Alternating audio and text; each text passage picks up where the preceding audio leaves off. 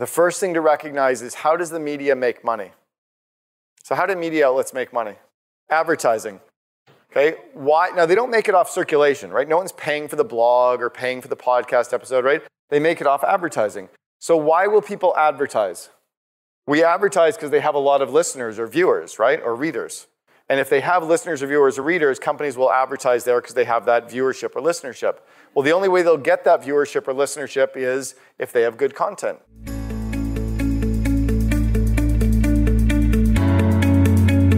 Welcome to the Second in Command podcast, produced by the COO Alliance and brought to you by its founder, Cameron Herold.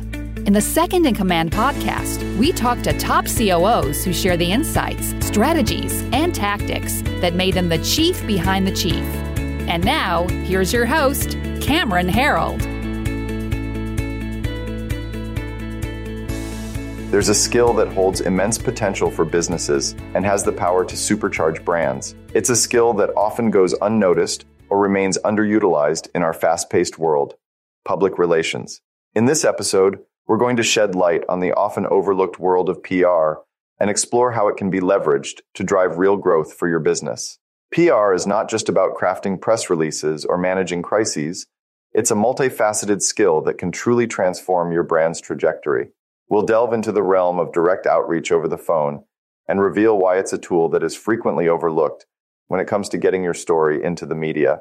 As the digital age unfolds, we'll explore how the landscape has changed and why companies no longer have those imposing gatekeepers that once stood between them and the public eye. But perhaps the most crucial insight we'll uncover is the realization that public relations is not merely a subset of marketing, rather it's an integral part of sales. By understanding this symbiotic relationship, you can harness the true potential of PR and watch your business thrive. So, whether you're a seasoned entrepreneur, a budding startup, or simply someone curious about the dynamics of business growth, this episode is for you. Join me as we embark on a journey to unlock the untapped power of public relations and discover how it can propel your brand to new heights.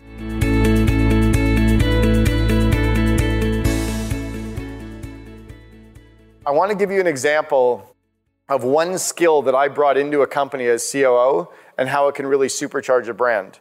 Because sometimes we're a little nervous about bringing a COO into our company. I want you to think about, if you brought in a second in command into your business, what could they do to actually supercharge it? So I'm going to switch gears and go into some free PR for a second. So everybody stand up for a sec. Okay, so we think about the media, right? Bloggers, podcasters, TV, radio, newspapers, magazines, e-zines, all of that stuff. If your business or you personally have never been covered at least 5 times in the press, I want you to sit down.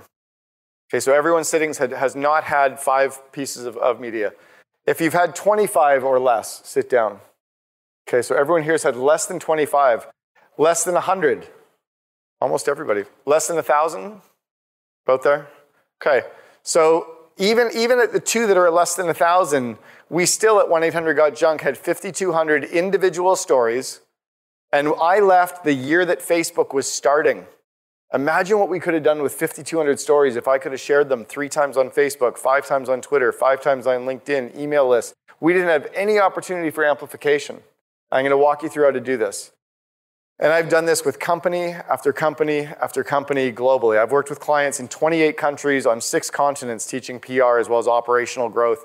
This stuff really works. The first thing to recognize is, how does the media make money? So how do media outlets make money? Advertising. Okay, why? Now, they don't make it off circulation, right? No one's paying for the blog or paying for the podcast episode, right? They make it off advertising. So why will people advertise? We advertise because they have a lot of listeners or viewers, right? Or readers. And if they have listeners or viewers or readers, companies will advertise there because they have that viewership or listenership. Well, the only way they'll get that viewership or listenership is if they have good content. So the clue number 1 here is the media needs us because every day they need good content. In fact, every single morning, every single journalist sits up and thinks, what the heck am I going to write about today? Every writer, every journalist, every podcaster's first thing in the morning is, what am I going to cover today? So you're actually doing them a favor by giving them a story. So I'm going to walk you through what I call the 3 easy steps to free PR. The first one is to know your angle. So every business has at least 5 core angles. So I'll think about Brad Weimart for a sec. So Brad, you run a not payroll processing, a credit card processing company? What's the company? Give us like a one sentence. What do you do? Okay, so Brad Weimar, guy with the mohawk, helps e-commerce companies accept credit cards online. Okay? So you've got a story. That's the boring story. No one wants to talk about that shit, right? We don't, right? No one actually wants to talk about picking up junk or painting houses. So how did we get 5,000 stories about picking up garbage? So what was your job before? You have a quitting something and starting this business story, right? What would you do before this? Okay, so you did hardcore sales to this, or how the Cutco, didn't you do Cutco sales? How like somebody sold knives, right, is doing payroll or credit card processing. So there's a story there, right, about leaving something. That's the inspirational entrepreneurial story. And then you've got your hero's journey story, right, overcoming kind of this adversity and going through the trials and tribulations and coming out the other side. I'm sure you had like tough times, right? And then you have your story about how you're learning, because you didn't know all this on your own, but it's a story about mastermind groups that we're in and how we're learning and sponging from baby bathwater and mastermind talks. And this is the third mastermind group I've seen you at, right? War Room. Genius Network, 4, right? So how you've learned from other members of other groups and how you've shared and learned, and there's a story there. Sorry? Yeah, we went to Burning Man together. No, that does not count.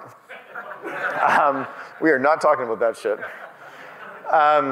Who here has gone to Burning Man? I know there's 4 of us in the room. 5, 6. Okay, we will all hang together at dinner. Okay, we're going to hang out. But you have your story there about a culture story as well. So you have to think about, for your company, what are your 4 or 5 angles that you can talk about, right? One of mine for the COO Alliance is we have this unlimited number of groups for entrepreneurs, but no one was teaching the second in command how to actually grow the company, right? So we have that story.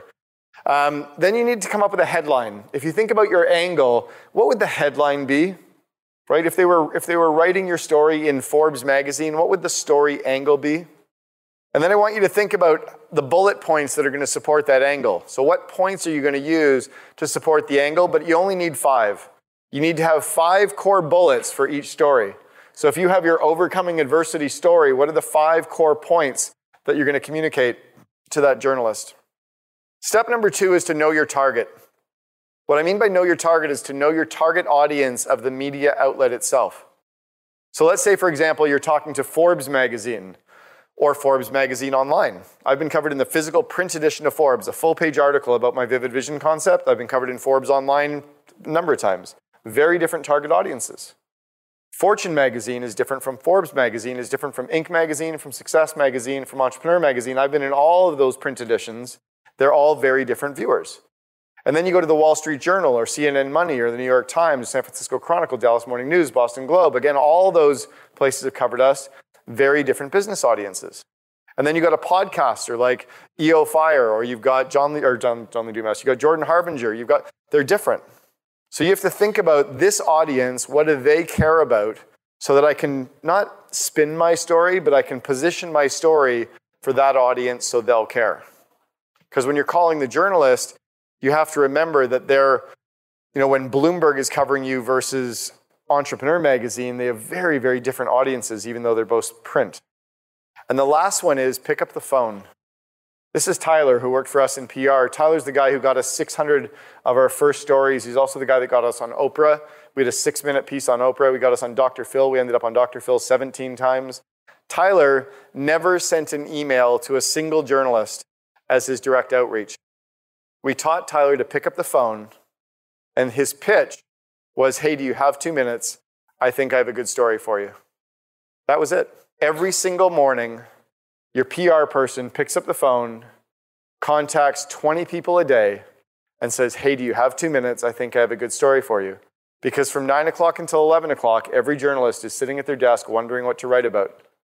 Now think about this for a second. How many press releases or news wires do you think a journalist gets in a day? Hundreds, right? Hundreds. Or the news desk or the city desk or the editor, they're getting thousands. Why would you ever send something to a person who has to say no 900 times out of 1,000 or 950 times out of 1,000? Your chance of getting through to them is terrible. Your chance of getting a yes is horrible. It'd literally be like going to a bar and trying to hit on the pretty girl and you're in a lineup of 1,000 guys to hit on the one pretty girl. Your odds just suck, right? But if you've got like a 3-to-1 odd, then you've got a reasonable odd, except if you're me, right? So when how many times does your phone ring in a day? Okay, you're in sales. How many would it ring though? 50? Brian, how about you? 75 times in a day? How many times does your phone ring? 2 maybe? Thomas? Who? Are you kidding? That's really funny. My phone might ring like once or twice a day, but I'll get 150 emails a day. So if my phone rings, there's a very, very high likelihood that I'm actually going to pick up your phone. Journalists are the same thing. By the way, if you ever phone a photographer and say, hey, do you have 2 minutes? I think I have a good photo op for you. They're always going to say, yes, what is it? And every photographer's name is in all the pictures of every magazine and every newspaper. They publish their name either on the vertical or on the horizontal right beside the picture. So just call and say, hey, is Bob Smith there, please? Sure, who is it? It's Kelly calling. I think I have a good photo op for them. Great, they put them right through. They have no idea how to stop it because no one's ever phoning the journalists or the photographers anymore. 20 years ago, we used to have to teach people how to get past the gatekeeper. There aren't even gatekeepers at most of these companies anymore. Hire somebody who when they're said no the first time, they take that as maybe. I called the Canadian bureau chief from Associated Press one day and I said, hey, Tom, it's Cameron Harold calling at 1-800-GOT-JUNK. I think I have a good story for you. Do you have 2 minutes? He said, no, I'm busy. Hung up the phone. Now, what would a marketer think? I shouldn't call, right? I don't want to call back. I might offend them. So I called the second day. Hey, Tom, it's Cameron. I'm still busy. Click. A marketer would never phone that guy again. Sales guys like, shit, he picks up his phone all the time. This is awesome.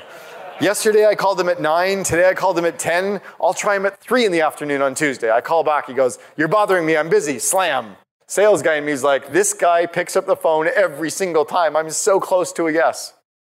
17 phone calls over the period of 6 weeks, 8 weeks, a couple of emails, a couple of letters that I sent in the mail. Nothing, getting shut down, getting shut down, getting shut down. A marketing person by this point has completely stopped contacting Tom Cohen. Tuesday morning, the phone rings. I pick up the phone. Cameron Harold. Hey, Cameron, it's Tom Cohen calling, Associated Press. What's this pitch you've got for me? I felt like saying I'm really busy. So I gave him the story. He goes, I'm going to be in Vancouver on Thursday. Have you got time for an interview? And I said, yeah, we'll clear our schedule. I get off the phone. I'm like, holy shit. The Canadian bureau chief from Associated Press is coming out to talk to us. So he's coming in, his flight's getting in at like 10 o'clock in the morning from Toronto to Vancouver. Who should pick up from our company, from 1-800-GOT-JUNK, who should we send to go pick up Tom at the airport? Me, the COO? Maybe Brian, the CEO? That's who Tom would expect. We sent Tyler. But we sent Tyler in a full truck uniform. Blue shirt, blue pants, brown belt, brown boots, 1-800-GOT-JUNK blue wig on, carrying a 1-800-GOT-JUNK welcomes Tom Cohen sign that's big, bad, and obnoxious. Tom walks off the plane and starts laughing, seeing Tyler with the blue clown wig on. Tyler's 6'4" as well. Now, what should we pick up Tom Cohen at the airport in? What kind of vehicle? Yeah, not the limo, right? You pick him up in the junk truck. So we pick up Tom Cohen and we say to Tom, before you get in the truck, I need you to go change into these clothes. He's like, what are these? He goes, a junk uniform. We're going to haul junk. He's like, this is awesome. The Canadian bureau chief changes into his junk clothes in the bathroom. They go and do 2 quick junk removal jobs. Then he comes into the office, spends an entire day with us. We ended up in 170 newspapers on a single day the following week. That's powerful stuff. And that was when we only had about 30 franchises. Now imagine if we could have taken all of those newspapers that were offline, by the way, not online newspapers, 170 physical print editions. We could have got PDFs, online links, shared them, put them on our press page, all the SEO link backs. Really, really powerful stuff. And that's because someone was used to saying no. So if you're building an in-house PR team, you have to remember that public relations is not a subset of marketing, it is a subset of sales. You do not want to hire the Johnny sleazy sales guy. You want to hire somebody who's keen, someone who can ask questions, someone who likes picking up the phone, someone who's okay with rejection, someone who's really good at asking enough questions and getting the journalist to tell you what they think of the story. You need somebody who sees the world as half full, somebody who's optimistic, somebody who has a great phone voice. I do all of my first interviews with PR people over the phone. I don't want to see them on Zoom. I want to hear them over the phone because that's how they're going to be pitching. And I want someone who can spell, but I'm not looking for a writer. Remember, you're not looking to hire a journalist. You're looking for someone who can phone a journalist, convey the energy in the story so the journalist can write the story. I want somebody who can spell and send out 5 bullet points in an email, not somebody who's writing stories. And you need someone who can multitask and someone who can understand the sales funnel. You also have to create branding and imaging. These are brands that I've helped build as well. You need to create branding and imaging behind you that become photo-friendly and press-friendly. Now, there's an old saying that a shovel doesn't dig a hole. These systems I gave you work, but you have to pick up the shovel and use the shovel to dig a hole. You actually have to pick up these systems and use them to generate PR. But they absolutely work. You've been listening to Second in Command, brought to you by COO Alliance founder Cameron Harold. If you enjoyed this episode, please be sure to like, share, and subscribe to us on Apple Podcasts, Spotify, and our other podcast streaming platforms. For more best practices from industry-leading COOs, visit COOalliance.com.